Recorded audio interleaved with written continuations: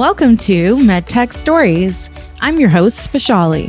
Our guest today is Vacy Hargreaves. She is the Senior Director of Commercial Marketing at Aran Medical. Vacy landed her first MedTech job by posting her resume on Craigslist. She then pursued her MBA at Haas and has had a very successful career in both cardiovascular and ear, nose, and throat space. Tune in to hear Vacy's story on her unique path to MedTech, her views of working at a large company versus a startup, and what her skydiving adventures have taught her. Hi, Vacy. I'm super excited to have you on our podcast and get to know you better and share your stories with our audience. Thank you so much for having me, Vishali. Great. So I've given our audience a brief background about you, but would love it if you could share in your own words a little bit about your professional and your personal stories. Sure. Well, currently I am at Aran Medical, a company that's in the ear, nose, and throat space, or ENT. And it's a startup company that is focused on non-invasive procedures to address chronic nasal airway conditions. This is my second ENT company, and I just recently joined last year. But currently I'm serving as the Senior Director of Commercial Marketing there. And we have two products on the market. One is addressing chronic nasal airway obstruction, or basically people who can't breathe properly through their nostrils, that you can imagine can affect quality of sleep, exercise, mouth breathing, which has become kind of a term, a negative term. So to what level? Is it like you literally can't breathe at all from your nose? So it could be, there's a spectrum. So it could be mild to severe. And we're developing a website right now with a little test. It's called the Nose Score test, which is a validated measure, but basically it's a nasal obstruction evaluation. And it has a series of questions to basically categorize you to see what sort of severity you have. Wow. Another way to test it, and since we're on Zoom together, you can actually, if you place two fingers next to each side of your nose and pull out, it kind of opens up your airways and you take a breath just through your nose. And if that helps improve your breathing, then that may be an indication that you suffer from some sort of nasal airway obstruction. Interesting. That's fascinating. And it's, definitely something that really impacts your quality of life. I would imagine if you can't breathe through your nose and you constantly have to be like inhaling through your mouth. Absolutely. And it's so funny, just like with any company that you join and you learn more about the condition, and suddenly you're thinking that you have it yourself, and everyone that you meet, you think has it. But honestly, with this condition, there are so many friends and neighbors that I've talked to, and they say, oh my gosh, I need that.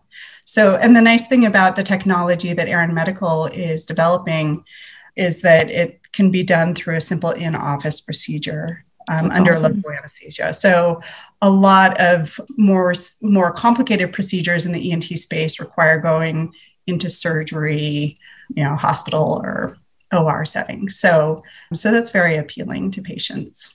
Yeah, that's amazing. I think a lot of procedures are maybe potentially starting to go into the office space as medical device companies can make them more safe, more effective, and minimally invasive, really. Absolutely. Awesome. So that's the one product that we have for nasal airway obstruction. The other one is more for the runny nose. So that one is called Rynair.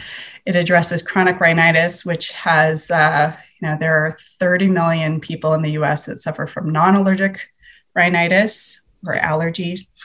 And then there's 60 million who have allergic rhinitis. So symptoms for that could be, as I said, the chronic runny nose, but it also could be running down the back of your throat, the postnasal drip, people that are constantly clearing their throats.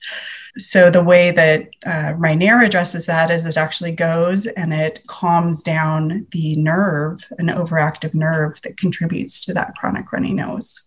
So tell me more about your personal life on the other end.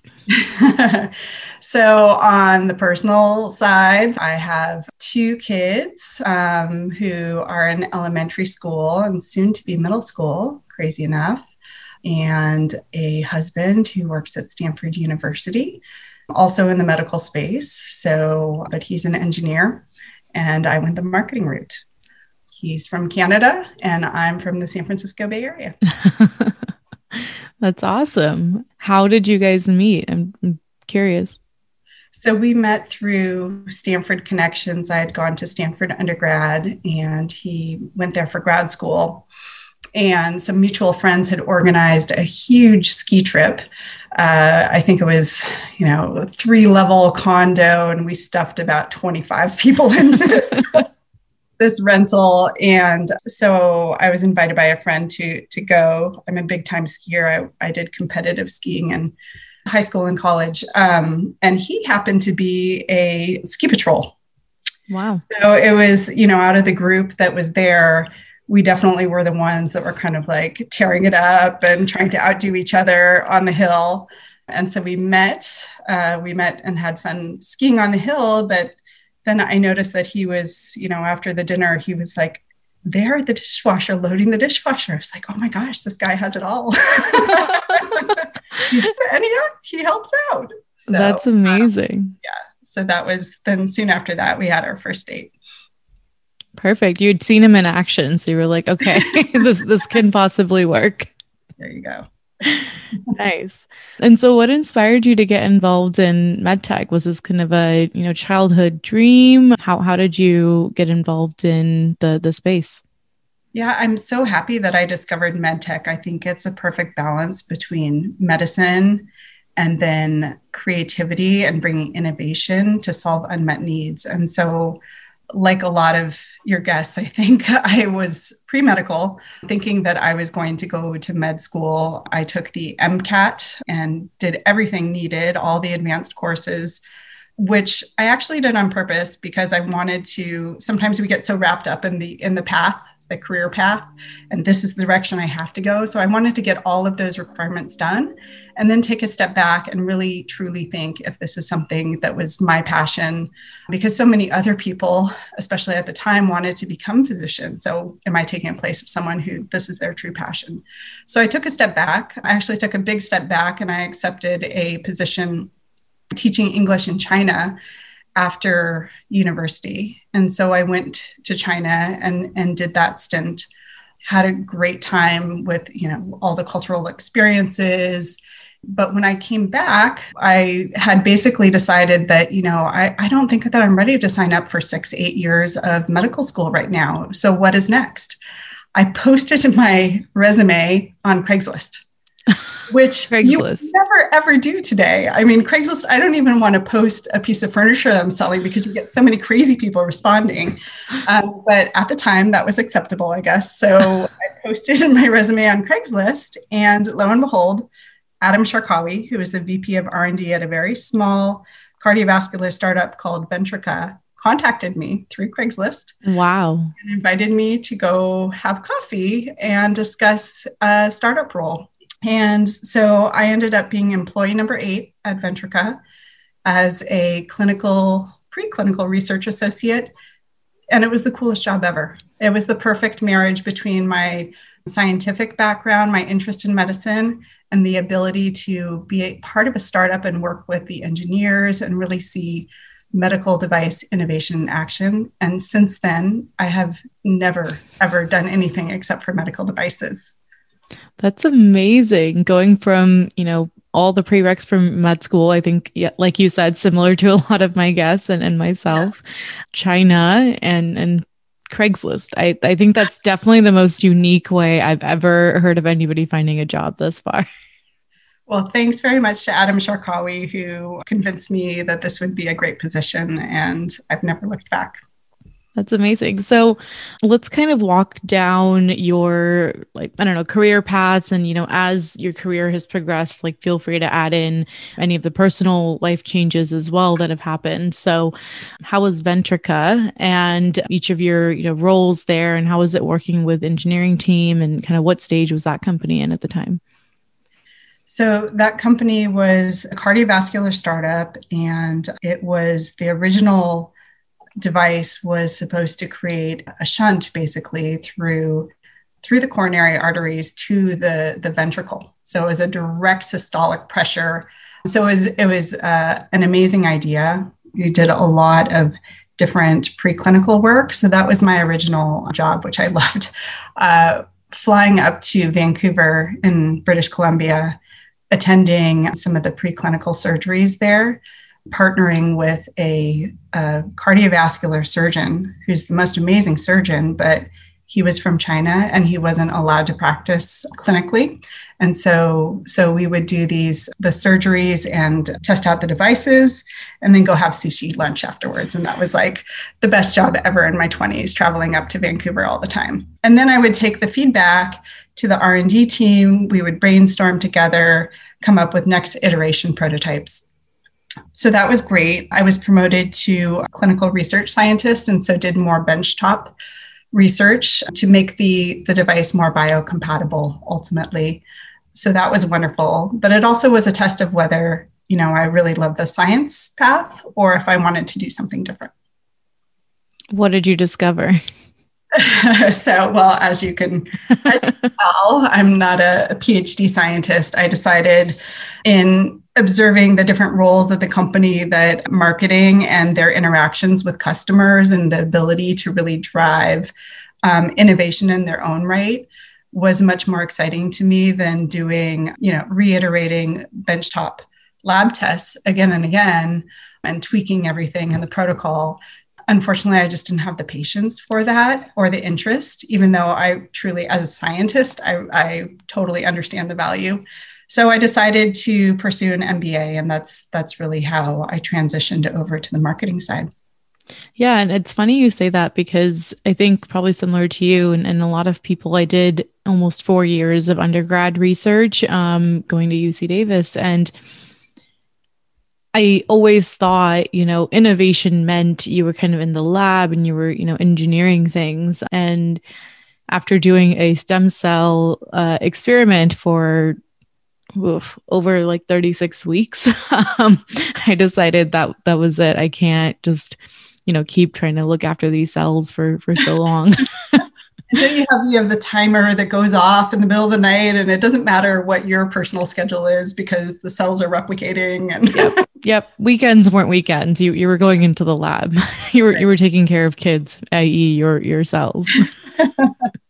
Exactly. Yeah. Well, it's good to test that out. I think that's an important part of, career growth is you try different things and some of them you may hate at the time, but, you learn a lot from where that actually is just as valuable as an amazing experience. Yeah. And I think one of the key things I actually learned from that was design of experiments and kind of the process of elimination and figuring out that you don't in any part of your life really want to change multiple variables at the same time and kind of go through that process of elimination and understand what each variable does. And I think that is a very applicable thing to all parts of life, more than, not more, but equally in science. Absolutely. Yeah, variables could be if you're producing a new patient brochure, and you're testing it out with a patient focus group, you don't want to change everything all at once in the design and the copy. So I totally agree with you that's bringing that scientific rigor is very helpful. Yeah, absolutely. So you went to Haas, I believe, for your MBA, right? Yes. That's a little bit of a story too that goes back to my husband. So I had applied for schools all around the country actually for MBA and schools that had business and a healthcare kind of lean to their business degree. Aside from going to China for 1 year, I've been in the San Francisco Bay Area my whole life. So I thought it was a good chance to get out of the Bay Area and explore around, East Coast or Midwest somewhere. But that was when I met my husband. So I had actually applied and been accepted to Kellogg. So I was heading over to Chicago. I'd paid my deposit. And then I met Brian and we hit it off so quickly. He was on his way potentially back up to Canada to move there. And so we both basically pulled back and decided that we were going to give the relationship a chance. And so I had to reapply to business schools the following year. But I'm really glad that I found Berkeley They have this really unique program. In 2.5 years, you can do an MBA plus an MPH, which is the Master's of Public Health through their public health school. And so, instead of business statistics, you take biostatistics. And then you also get 2 summers of internships, which, as we know, the summer internship experience is actually one of the most valuable things, aside from the network, at business school. So I was able to do that. That's awesome. And oh my gosh, the feeling of staying put in an area despite wanting to go somewhere, and same with your husband, is ironically something I went through when my husband and I met each other. I was in San Diego, he was in the Bay Area, and he was actually getting ready to go to New York. And I was, debating if I really wanted to move up to the Bay Area. And after he decided to stay put, I was like, okay, I guess I'll move up here. It's serious. I mean, you can't get more serious than that, right? Yeah. Crazy. So you had an amazing experience with your MBA and MPH. And then how did you think about what your, quote unquote, full-time job would be after? Were you thinking about startups again? Were you thinking about larger companies? So at that point, because I had not been on the business or the marketing side in a medical device company, I received some good advice from a previous mentor. And he said that you should really go for a larger company fresh out of business school so that you could really get the rigor, all the experiences, see how it's done at a big level before you consider going back to a startup company. So that's the path that I took in my summer internships, as well as my first role out of business school. But honestly, thinking back to it, I think you could go either way. I mean, that was good advice and it did help me in my career. But I've also seen some people who go straight into a startup and do amazing and have a lot of growth in those areas. Yeah, for sure. And so you decided on Abbott, I think, right? Yes. So I did one summer internship at Boston Scientific Neurovascular, which is now Stryker. Had amazing experience there. Probably would have gone there if they had been actually able to hire a full-time. So that was one summer internship experience. And the other was working at Blue Shield. So more on the insurance side. And they had a strategic group where they were looking at new innovative programs. And so I thought, if I'm going to be more on the payer side, this sounds like the coolest spot to be. And plus it was in downtown San Francisco, which is great. But I really found that things were much slower paced on the payer side. So ultimately, as I said, I really haven't strayed from the medical device area. So I ended up accepting an offer at Abbott Vascular. That's awesome. Was this around the same time as the Guidant acquisition, or was it a separate company? That was right after. So I was officially Abbott Vascular, but what was interesting is that the building was still shared. Have you heard about this? No, I haven't. So one side of the building was, because of the Guidant acquisition, was then Boston Scientific, and one side was Abbott Vascular. But there were shared spaces. So there was a shared cafeteria and there was a shared gym. So basically, during that transition, you weren't allowed to talk shop at all while you were eating or exercising or in common areas. So oh my gosh. That was very interesting. But I know that a lot of the Guidant folks they'd formed such a big bond. And I still know so many former Guidant people because of that bond, and MedTech Women, I think, was almost completely formed on the Guidant alums. Absolutely. Yeah. It's a great legacy company, I think, that's really carried through in many different regards. Absolutely. So what were you doing at Abbott, and kind of what were you learning, and how were you thinking about your career from there? So at Abbott, I worked under Raka Agrawal, who was a fantastic manager, and Leslie Stevens was the director. And I worked on guide wires, which, if anyone has a chance to work on guide wires early in their career, it could be on the neurovascular side, or it could be on cardiovascular, peripheral vascular.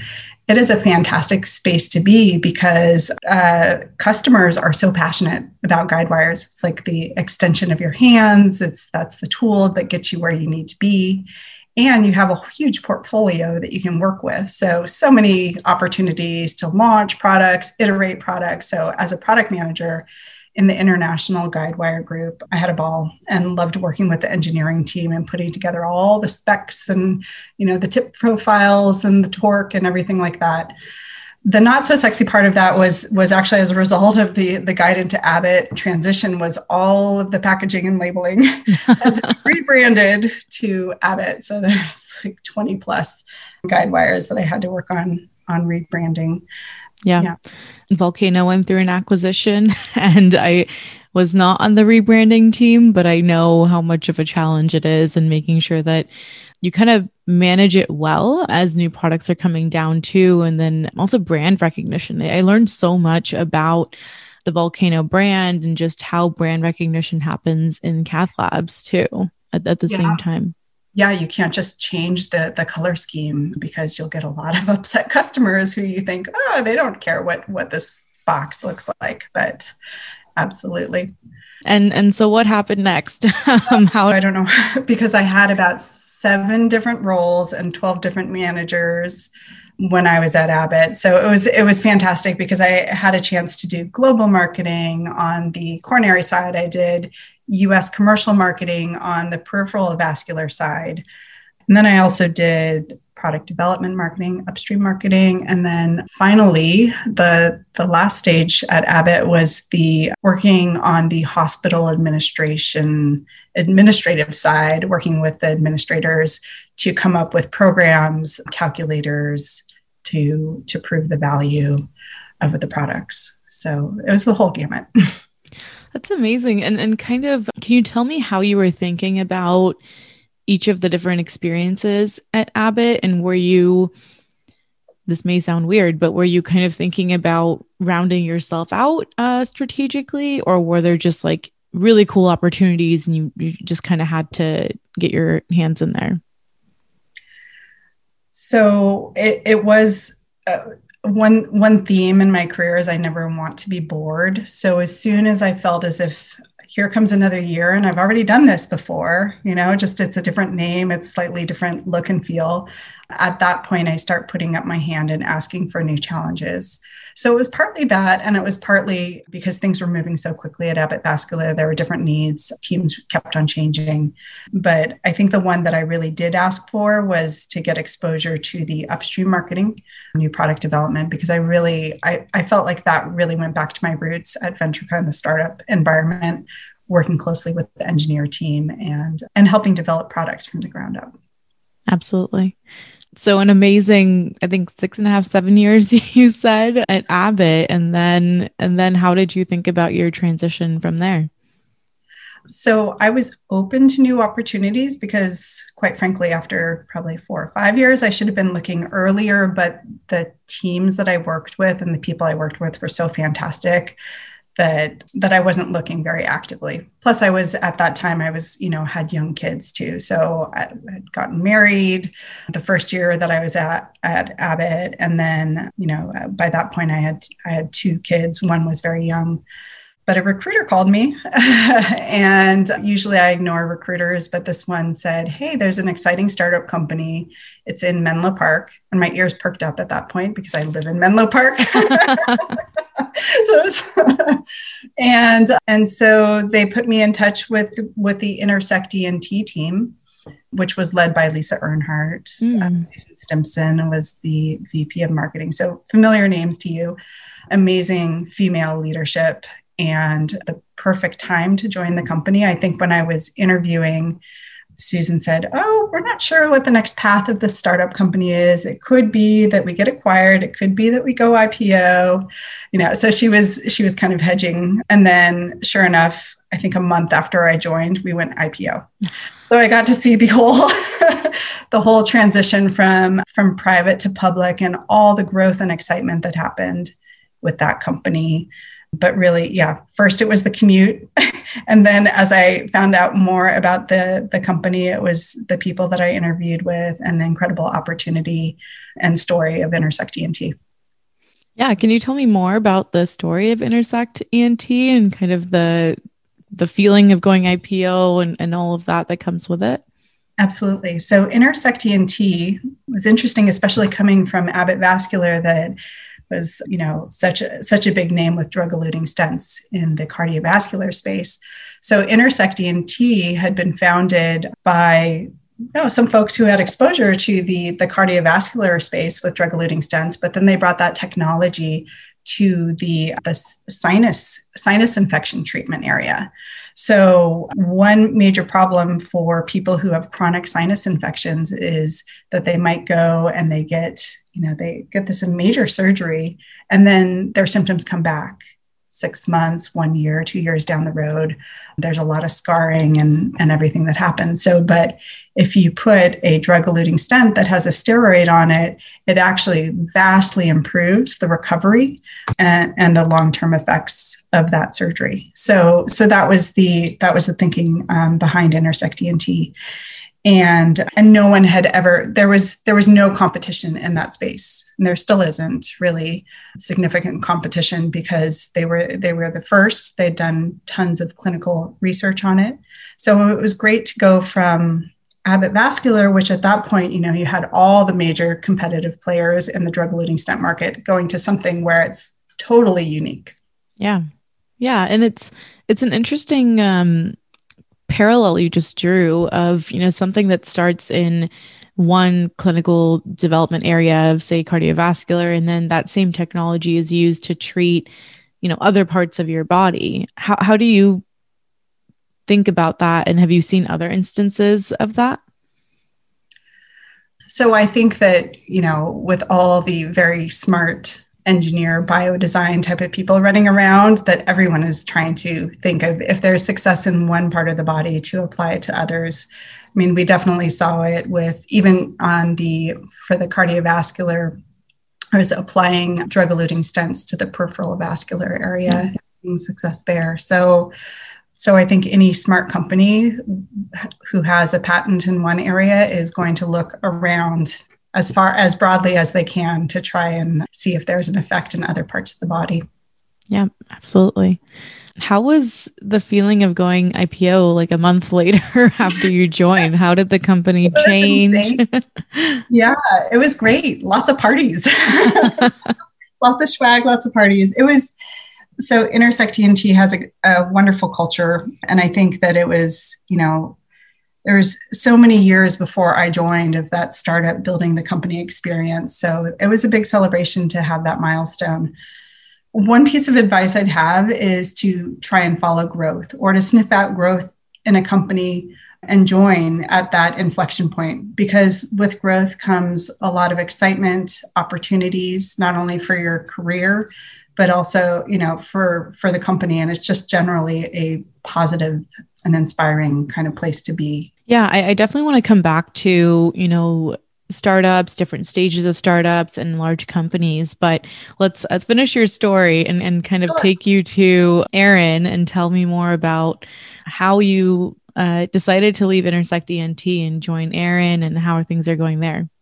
Yeah. So to finish up the story of Intersect, I was there for 5 years, actually. So the company supported me moving from downstream marketing to a totally new area for me, which was market development and practice marketing and patient marketing and digital marketing and sales training. And so I just kept on having all of these new opportunities, which was fantastic. So I wasn't looking for a new opportunity, but back to the family side of things, my husband, as a professor at Stanford, he was way, way overdue for a sabbatical.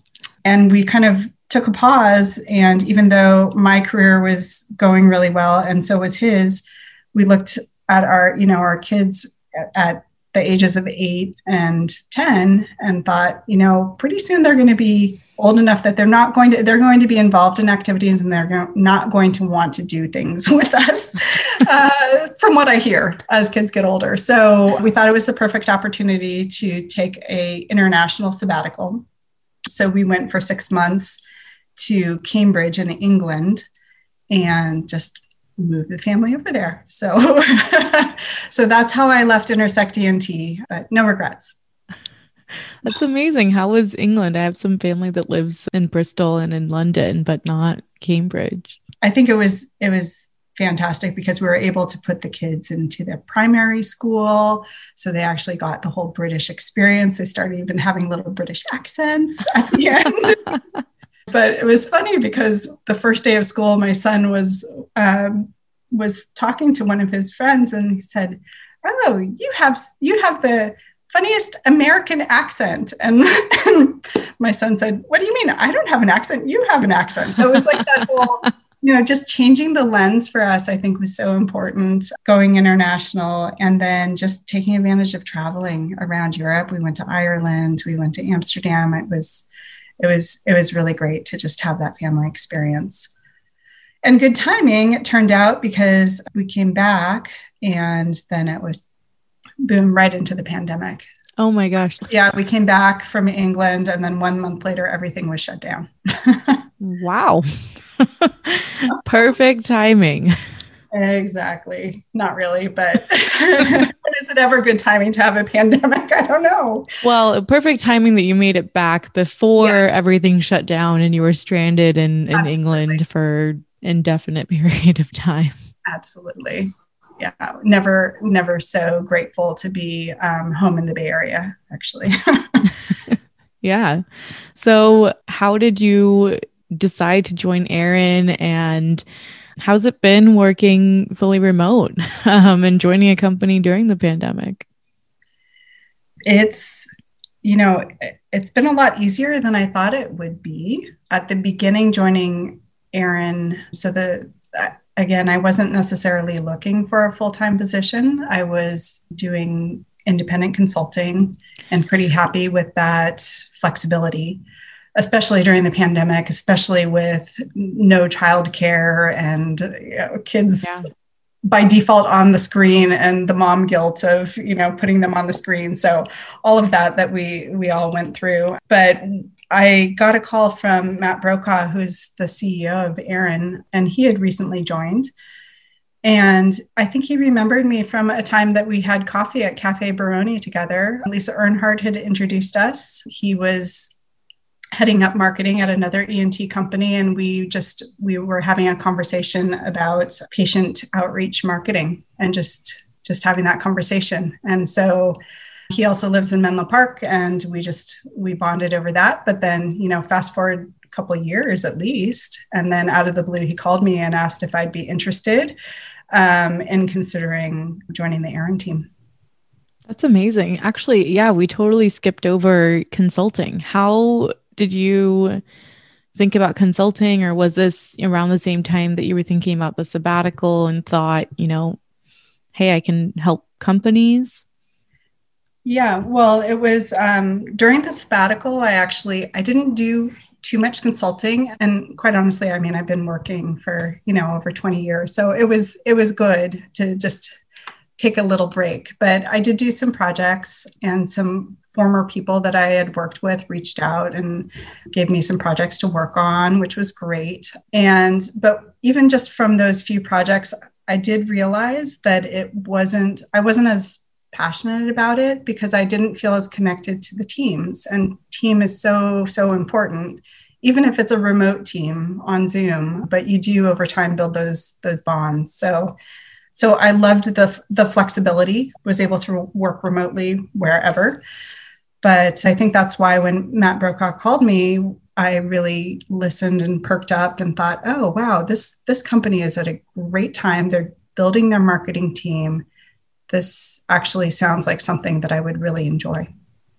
Yeah, that's amazing. I know I've thought about consulting at some point in my career too. And I struggle with the same concept of I want to be involved in an awesome team and an awesome mission. And I can't just do my little project and walk away. Absolutely. A few questions I have are what does somebody, in your opinion, need to be successful at, say, a startup versus a larger company, maybe in terms of like personality traits or even skills? It's a great question. I would say the people that are the most successful are the ones that are, gosh, it sounds so trite, the roll up your sleeves mentality, able to do wear all the hats, but it is so true. I mean, that's on the job descriptions of almost every company, but especially at a startup company, you do need to be able to multitask and be able to pick up different projects at once, not just focus on one at a time and get really in depth with that one project. And there's also, you're rewarded more for that ability to pivot and multitask and be able to be successful with it. Whereas I think some people in larger companies really enjoy the process. They're going to make sure that whatever comes out at the end of the project it's 100%. It's been analyzed by multiple tiers, multiple levels, and it's been tested maybe by outside agencies and inside, and it takes a lot longer, but then the result is amazing. Whereas the type of person who would enjoy and be successful at a startup company is someone who is creative and has ideas and appreciates when people say, that's a great idea. Why don't you run with it? Come back to us and give us your proposal and we'll do it. Yeah, exactly. Yeah, I would totally agree with that. Having been at Philips and now at Ablative Solutions, I've kind of seen similar things. I know I signed up for one job and I know I'm doing a few others. So I think that really echoes. Can you tell me more about how you think about, quote unquote, when is the best time to join? And how do you sniff out that growing company? Because I think you said, for Intersect ENT and even Erin, it was, the perfect time to join. How do you figure that out? I mean, I just lucked out with Intersect ENT to join when I did. But I think that as you grow your network, or as you're looking around to smaller companies to see what stage they're at, an indicator for Erin Medical is they just hired a new CEO, they just hired a new VP of marketing. Networking is always a great way to do that. Is just to ask around which companies people are joining. And for me, the point of growth that I like to join a company is when, well, obviously they have some marketing, have a product on the market or soon to launch on the market. Is a great time to join for me. But other people might want to join earlier stage, right, to really participate in the product development, kind of like, where you're at now. So yeah, I think it really is such an interesting opportunity in each regard, because I think at the 5 people, seed round, it's a lot of, we don't know if this is going to work, but we have a cool idea. And maybe we have prototypes and maybe we have, an idea of what the pathway looks like. And then depending on if you need clinical studies or if it's, a more of a 510K, it really depends on the pathway. And then I like what you said in terms of, joining either when they have a product on market or ready to go for marketing. I think functions specifically is a great time to join, because then you get to really launch that product and impact all of the sales growth, all of the growth for the company too. Absolutely. Yeah. And so this might be a loaded question, but which do you prefer in terms of large or startup companies?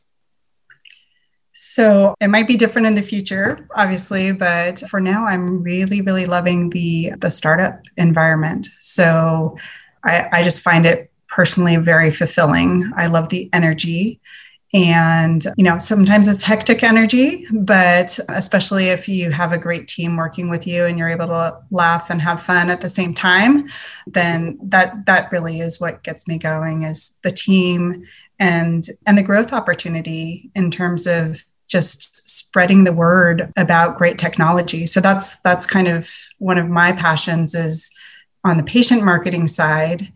I see that there's so many people out there who could benefit from this technology and make their lives better. And they have no idea. They have no idea that it exists. They don't know what an otolaryngologist is. So there's a lot of opportunity in the current company to really spread the word and improve patient lives. So if you can find a company like that, then you're golden.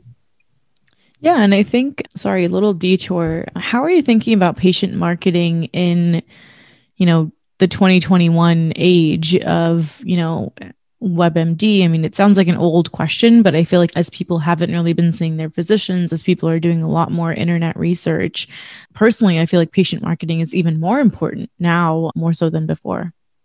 I totally agree. I think patient marketing it used to be that physician marketing was where marketing should spend most of its effort.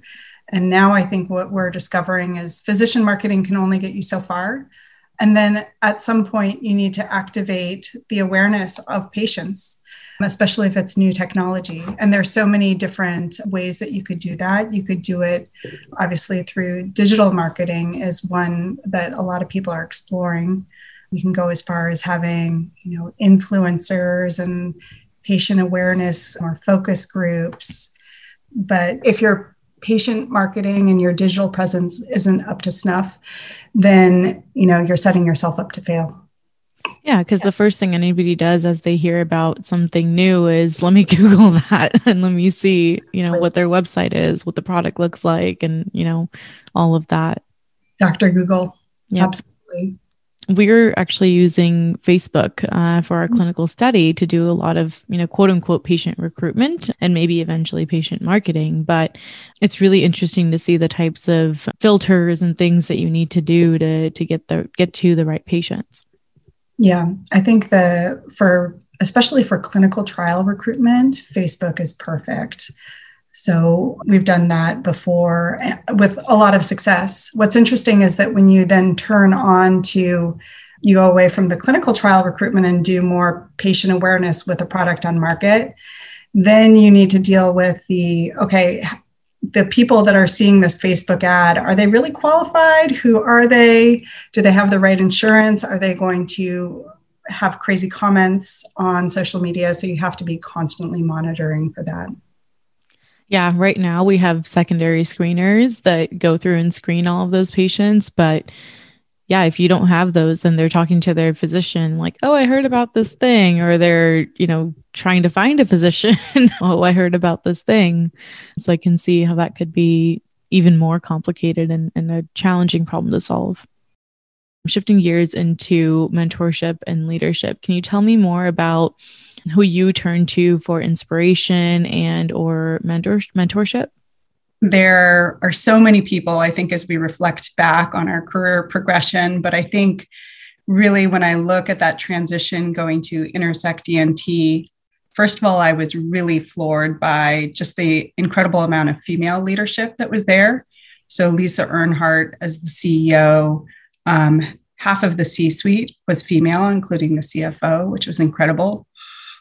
Lisa was an inspiration for her style of leadership. I think sometimes we look at female leadership and think that needs to be almost like a male leadership style. Mm-hmm. For her, investors loved her, employees loved her. She had a great, approachable, direct, kind of casual style. But at the same time, when she wanted something to get done, she definitely kicked butt and got it done. Also, Susan Stimson, the VP of marketing, was really inspirational to me and supported me throughout my time at Intersect, and even has served as a mentor throughout decisions, even going to Aaron Medical, for instance. So really appreciate her mentorship along the way. And then also Maria Elena Smith, who is my hiring manager at Intersect ENT. I'm really grateful to her for opening up doors for me, which is what you look for in a mentor, is not just giving advice, but also, impactful, actionable advice. And she enabled me to go from downstream marketing to patient and market development, which I'd never done before. So I was able to do that. And then when Maria Elena had the opportunity to completely switch gears and she became this amazing travel photographer after a trip to Antarctica, she left the company, but she really opened the door for me. She didn't just leave. She made sure that the company was giving me the opportunity to step into that role, prove myself. So I really appreciate her for that. That's awesome. She kind of served as both a mentor and a sponsor, right? In that regard. Exactly. Yeah, which is great. And a true friend. I just saw her actually a couple of days ago. We celebrated our belated birthdays together. So we continue to stay in touch on all levels. That's awesome. And how was your transition into Erin, and kind of like how was working with the team there? So Erin, in terms of, and specifically for mentorship, I think honestly, that's why I joined Erin. So I heard about Natalie Schlafman, who is my manager, the VP of marketing at Erin. And she is another person who is completely approachable, gets things done, really values family and the team. And so we just were always in sync there. And I really appreciated, especially when she was interviewing me and trying to see if I wanted to come over, I just appreciated her flexibility and recognition that it was a big transition at the time from working part-time, doing independent consulting, to contemplating diving back full-time into a startup. For sure. Yeah. You kind of need that balance and you kind of need that like understanding in whoever you're going to work with, right? Absolutely. And it was just, it was even just that understanding and having her talk me through that really allowed me to say, this is the place that I want to be, this is the person I want to work with. And then once I got into the role and started working, you know, the all of the things that I valued in terms of flexibility and that kind of lifestyle kind of went out the window as you just get really wrapped up into the team and the opportunity. Yeah, you're enjoying work, right? And so you're Yes. figuring it out as you go, but you're definitely enjoying work, and it's all about the people that you're working with at the same time. Totally. Especially when you're on Zoom all the time with folks, it really is. It's all about the people and the relationships that you're able to maintain. I'm going to shift over to the 3 parting questions. So as we are getting close to the end of our time here, I have 3 parting questions that I ask every speaker. And the first one is, what is your greatest leadership superpower and how have you honed it? All right. So the greatest leadership superpower, I don't know if you'd call it a superpower, but I am pretty well known to stay calm under pressure. So that is something that anyone that works with me knows, that it's kind of unflappable. I don't really freak out very easily. So I'd say the superpower would be the ability to stay calm under pressure, but knowing when to pull the ripcord and call an audible on a situation. So how have you honed that, and how have you figured that out? So I think honestly, it's a personality trait, but I think maybe it does come back to all of the kind of like adrenaline sports that I've done over my lifetime. So I am a scuba diver, a big time alpine skier, former racer. And actually, when I was at Ventrica, I really got into skydiving. So all of those, I think, are great ways to really to be able to focus under pressure and not let distractions interrupt what you need to do. Okay, I have to ask, what is your craziest adventure story then? The craziest adventure story is, it's probably, so when I mentioned skydiving, it was, you know, I went on one of the tandem skydives it was a birthday gift, and I did the jump out of the plane strapped to someone, and it was fun, but I decided that, hey, I really want to do this myself. I want to feel like what it really feels like to fly and be able to control my own movement in the sky. And so I signed up for the classes that enable you to do that. So, and then on my 13th jump, it was a Friday, on my 13th jump by myself, I opened up my parachute and it was a jumbled mess over my head. I don't know if I've told you the story. It was a oh my God.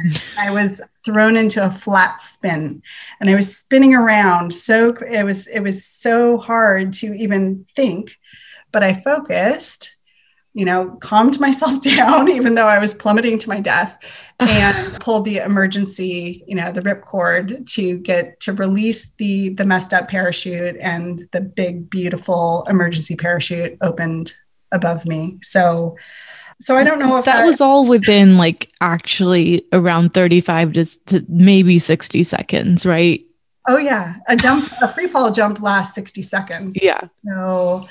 So yes, that all happened very quickly. But the crazy story is that I came back the next day after that experience. And then I continued to do 350 skydives after. So that was kind of the crazy story is, I don't know, jumping back in the plane to do something afterwards. So if you really love something, you have to acknowledge that there's risk with it.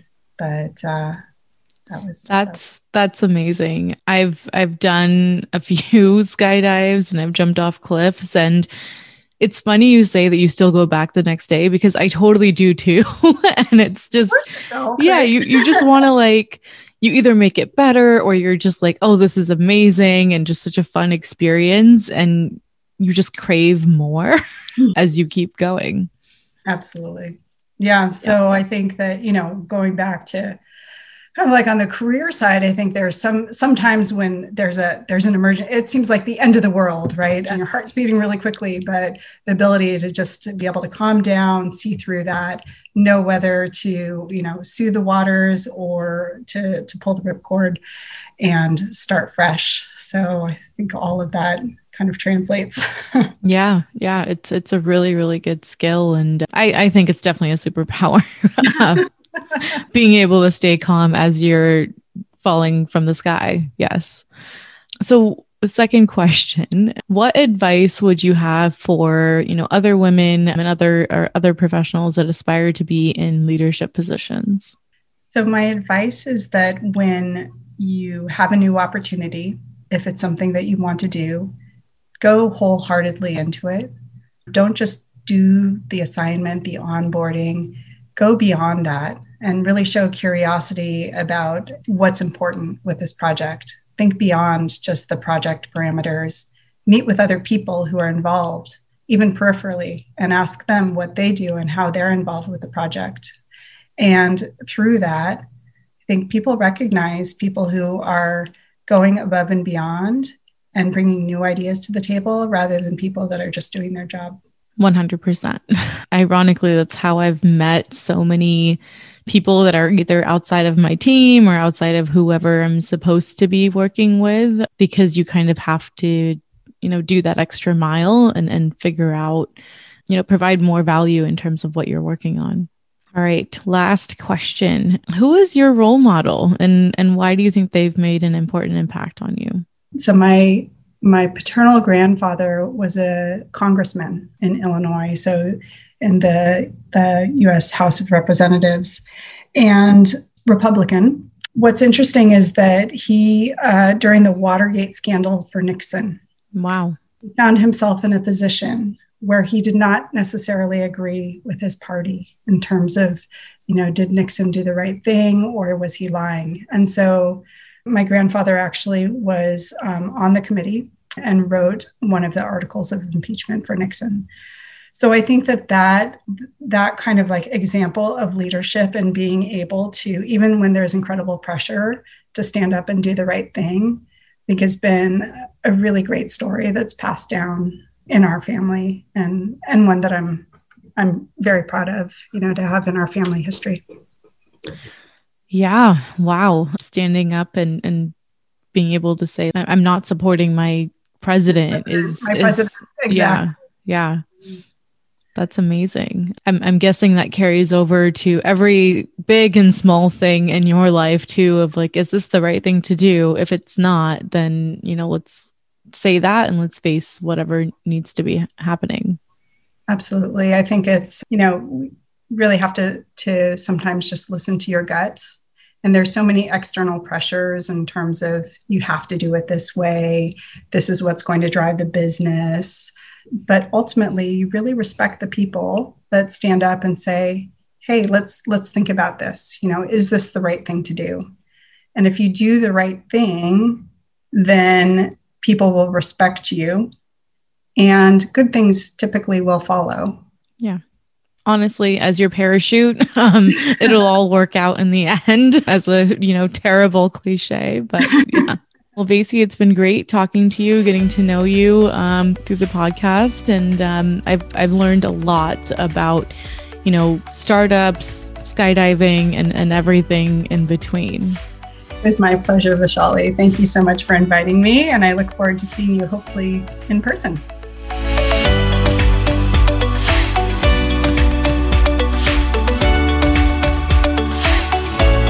Thanks for listening to MedTech Stories. Make sure you follow us on LinkedIn and subscribe to get the latest episode on medtechstories.com or wherever you get your podcasts.